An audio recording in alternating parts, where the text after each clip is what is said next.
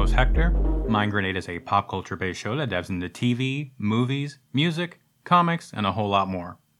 And we continue our trek through the multiverse with our coverage of Marvel Studios' What If on Disney+.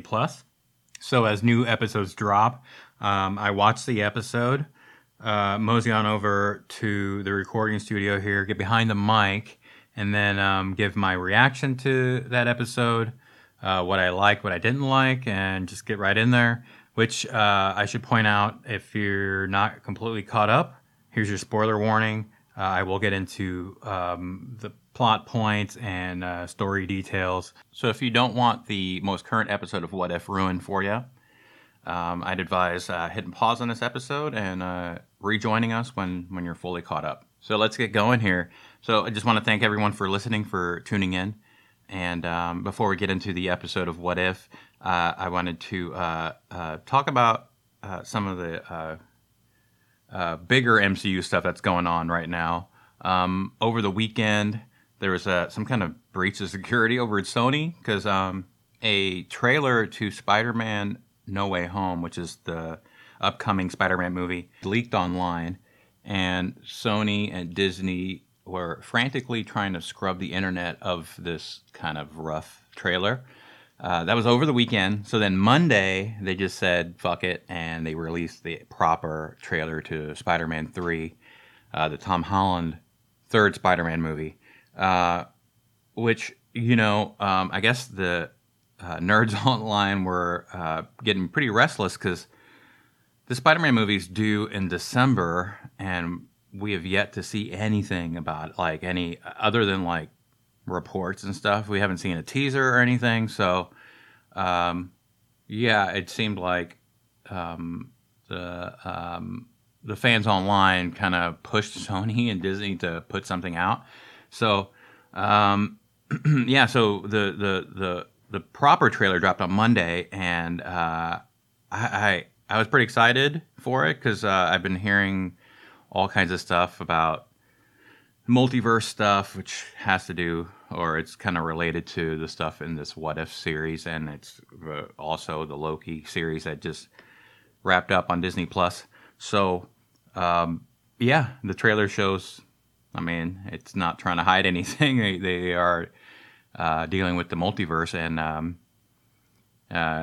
quite apparent at the end of this trailer where you see Alfred Molina show up as Doc Ock from the old Tobey Maguire Spider-Man movies.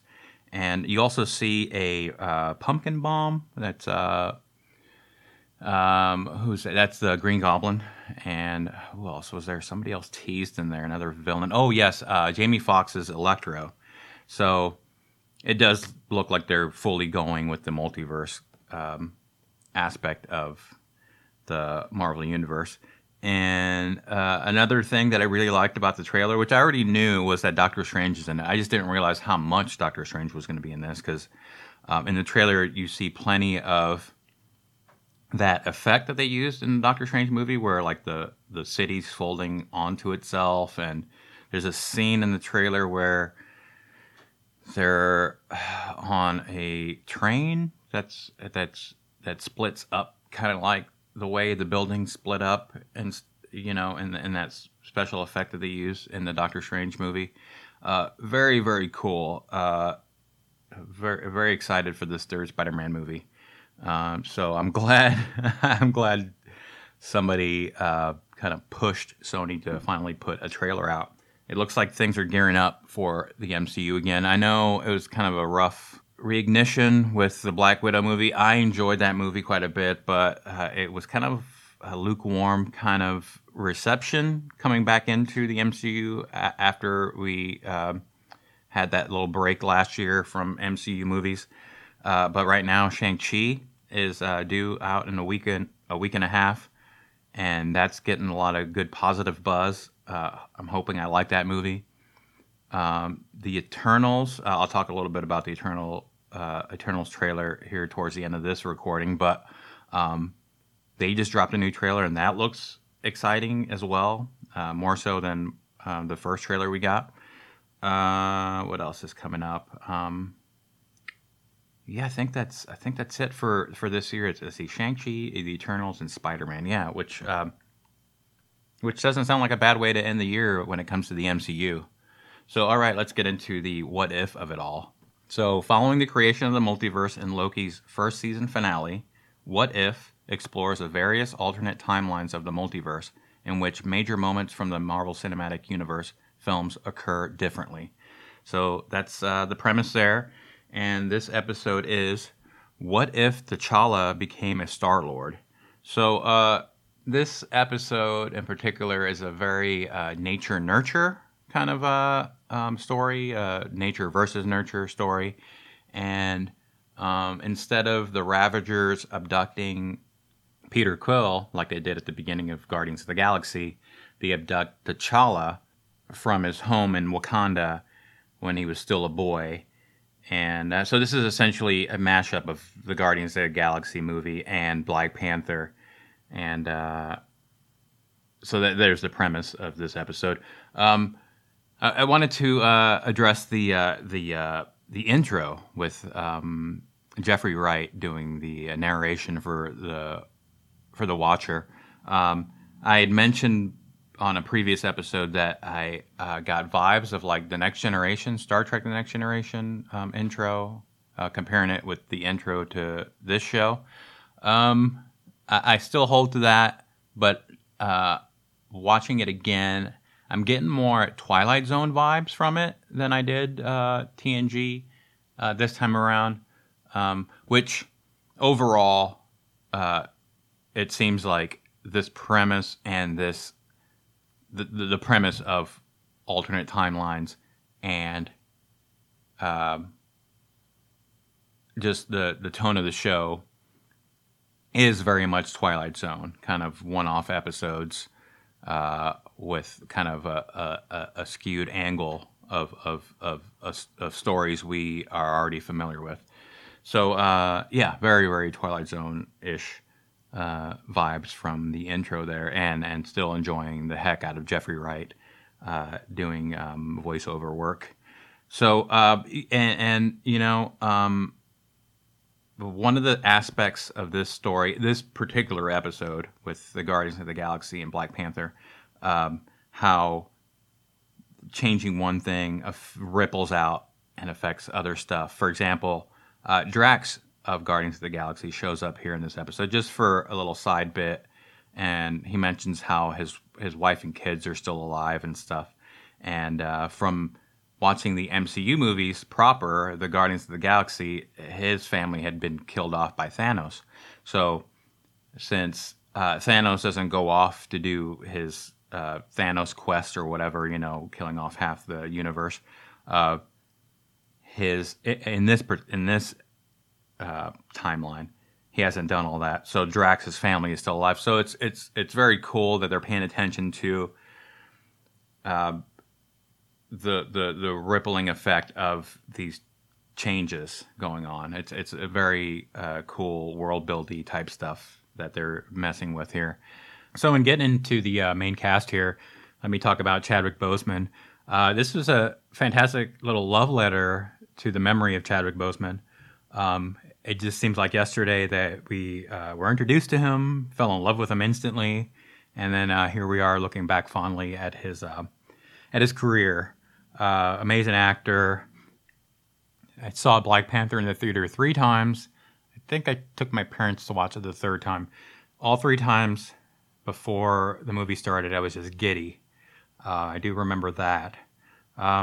Really, and I got to be honest here, I really haven't rewatched that movie a lot after I own it and I have Disney Plus, but never really gone back a lot to rewatch that film, even though the movie theater experiences were like just fantastic, just very, very memorable. So yeah, just it's just really nice to get him this one last time here. I'm pretty sure this is his last performance. I'm not sure if they recorded anything more before he passed away, but he's great in here. And this whole nature-nurture kind of angle for this particular episode was perfect for his character Michael Rooker's in this, Karen Gillan, Benicio del Toro, all from the Guardians of the Galaxy film.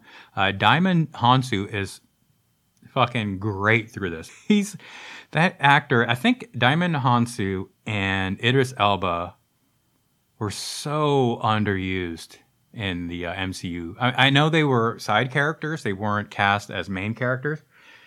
But boy, what a shame. Like in another universe, speaking of multiverses, it would be awesome if Idris Elba had a starring role, like a movie of his own with a Marvel character, leading character. And same with Diamond Hansu, like, or even Diamond Hansu, like even because he's not the main character in this. He's essentially comedy relief, but it works so well from beginning to end.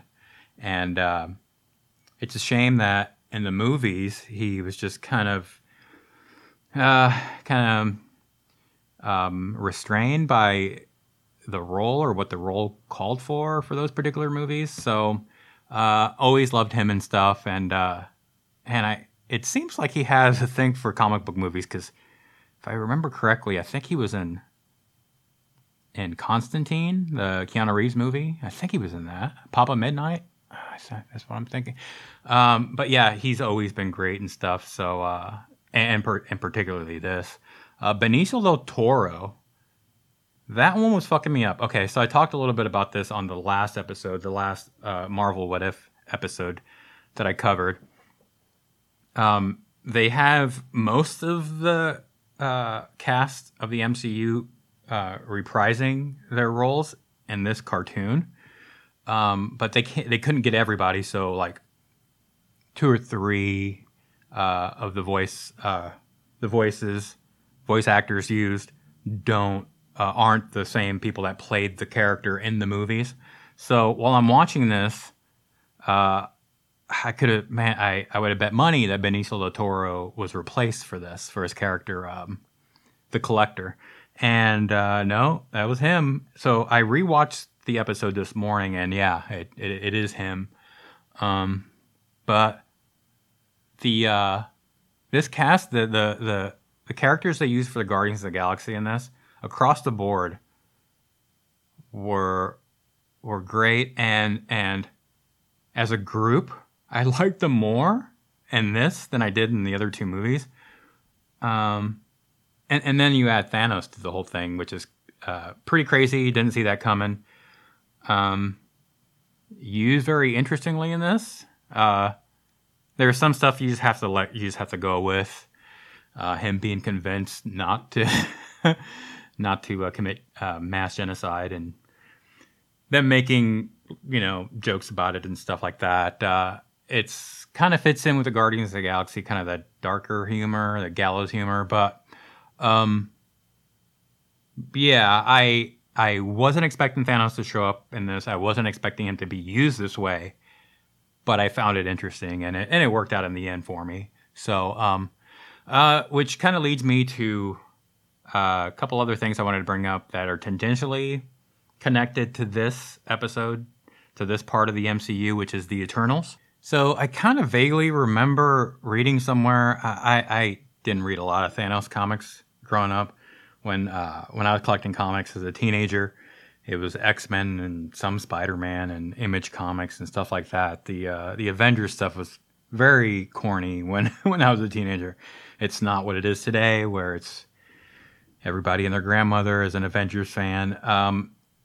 So I guess at some point I had read that Thanos is part Eternal and part Deviant, which are 2 different alien races. I guess they're like distantly related, the Eternals and the Deviants. So I know very little about the Eternal stuff. And just recently, this past week, they had released the trailer, I guess the final trailer before the movie comes out. And I was very satisfied with it. It gave me more to work with, a lot more than the first trailer. And in that trailer, they do talk about the Deviants, and then there's this beautiful shot of a Celestial, like a live Celestial. In this episode of What If, T'Challa and the Ravagers go to the Collector's stronghold which is in Nowhere, which is the severed head of a dead celestial just floating out in space. And thus far in the MCU, we haven't seen a live celestial. So when this trailer dropped for the Eternals, I was so blown away by such an ominous shot. Like it looked pretty awesome with just galaxies behind this enormous creature just out in space. And first thing I thought was IMAX screening. So I'm definitely planning on doing that. They really sold me with this last trailer. The first trailer, I was like, well, it's Marvel. They've got enough credit built up with me that I'm going to go watch this regardless. But I didn't feel very connected to anything with that first trailer. And with this one, I'm kind of like starting to figure out a little bit more about the main characters, and I'm a fan of a lot of these actors, so it's just so strange to go from like being so familiar with all these Avengers characters like prior to these movies, and now we're getting to that point in the MCU where we're getting into the stuff that I'm not that familiar with. But it's fun to discover this stuff, or even go on these kind of wild Wikipedia rabbit holes. I did that for Doctor Strange because I knew Doctor Strange somewhat in the comics, but not enough of his like extended cast or his villains. And I remember reading the Doctor Strange Wikipedia page and like reading about Dormammu, his main villain, and just being very intrigued and just blown away that Stan Lee just came up with this shit back in the 60s. And then watching the film, I was pleasantly surprised that Dormammu in that movie was one of the more powerful and interesting adversaries in the MCU. So so it's kind of cool discovering some of this stuff for the first time, even though I'm steeped in most of it. Like I grew up with a lot of this stuff. But back to this What If episode, and kind of relating to this here with the Eternals movie. The Eternals and those characters are from the late 60s, early 70s, I'm pretty sure. And one of the cool things with the MCU is that they kind of cherry pick the history of the Marvel Universe to make this kind of movie universe, in the sense that you've got characters like T'Challa, who was created back in the 70s or late 60s, intermingling with characters that were just created in this, in the last 10 years, like the Black Order, which are the henchmen for the Collector in this episode. They were the henchmen for Thanos in the movies, in the Avengers movies. But those characters, I remember those characters debuting, like I said, in the last 10 years. So it's kind of crazy that they're intermingling with just, characters that have been around since before I was born. And they're all just kind of working together in this kind of idealized version of the Marvel Universe on the big screen. So overall, I'm really enjoying this series so far. I know the first episode, I kind of came into this very excited, and I was worried that was kind of going to cloud my judgment and my reaction to this, but not too much apparently. I've kind of come down off of that somewhat. With this episode, having rewatched some of it, it's the animation really kind of stood out to me that second viewing.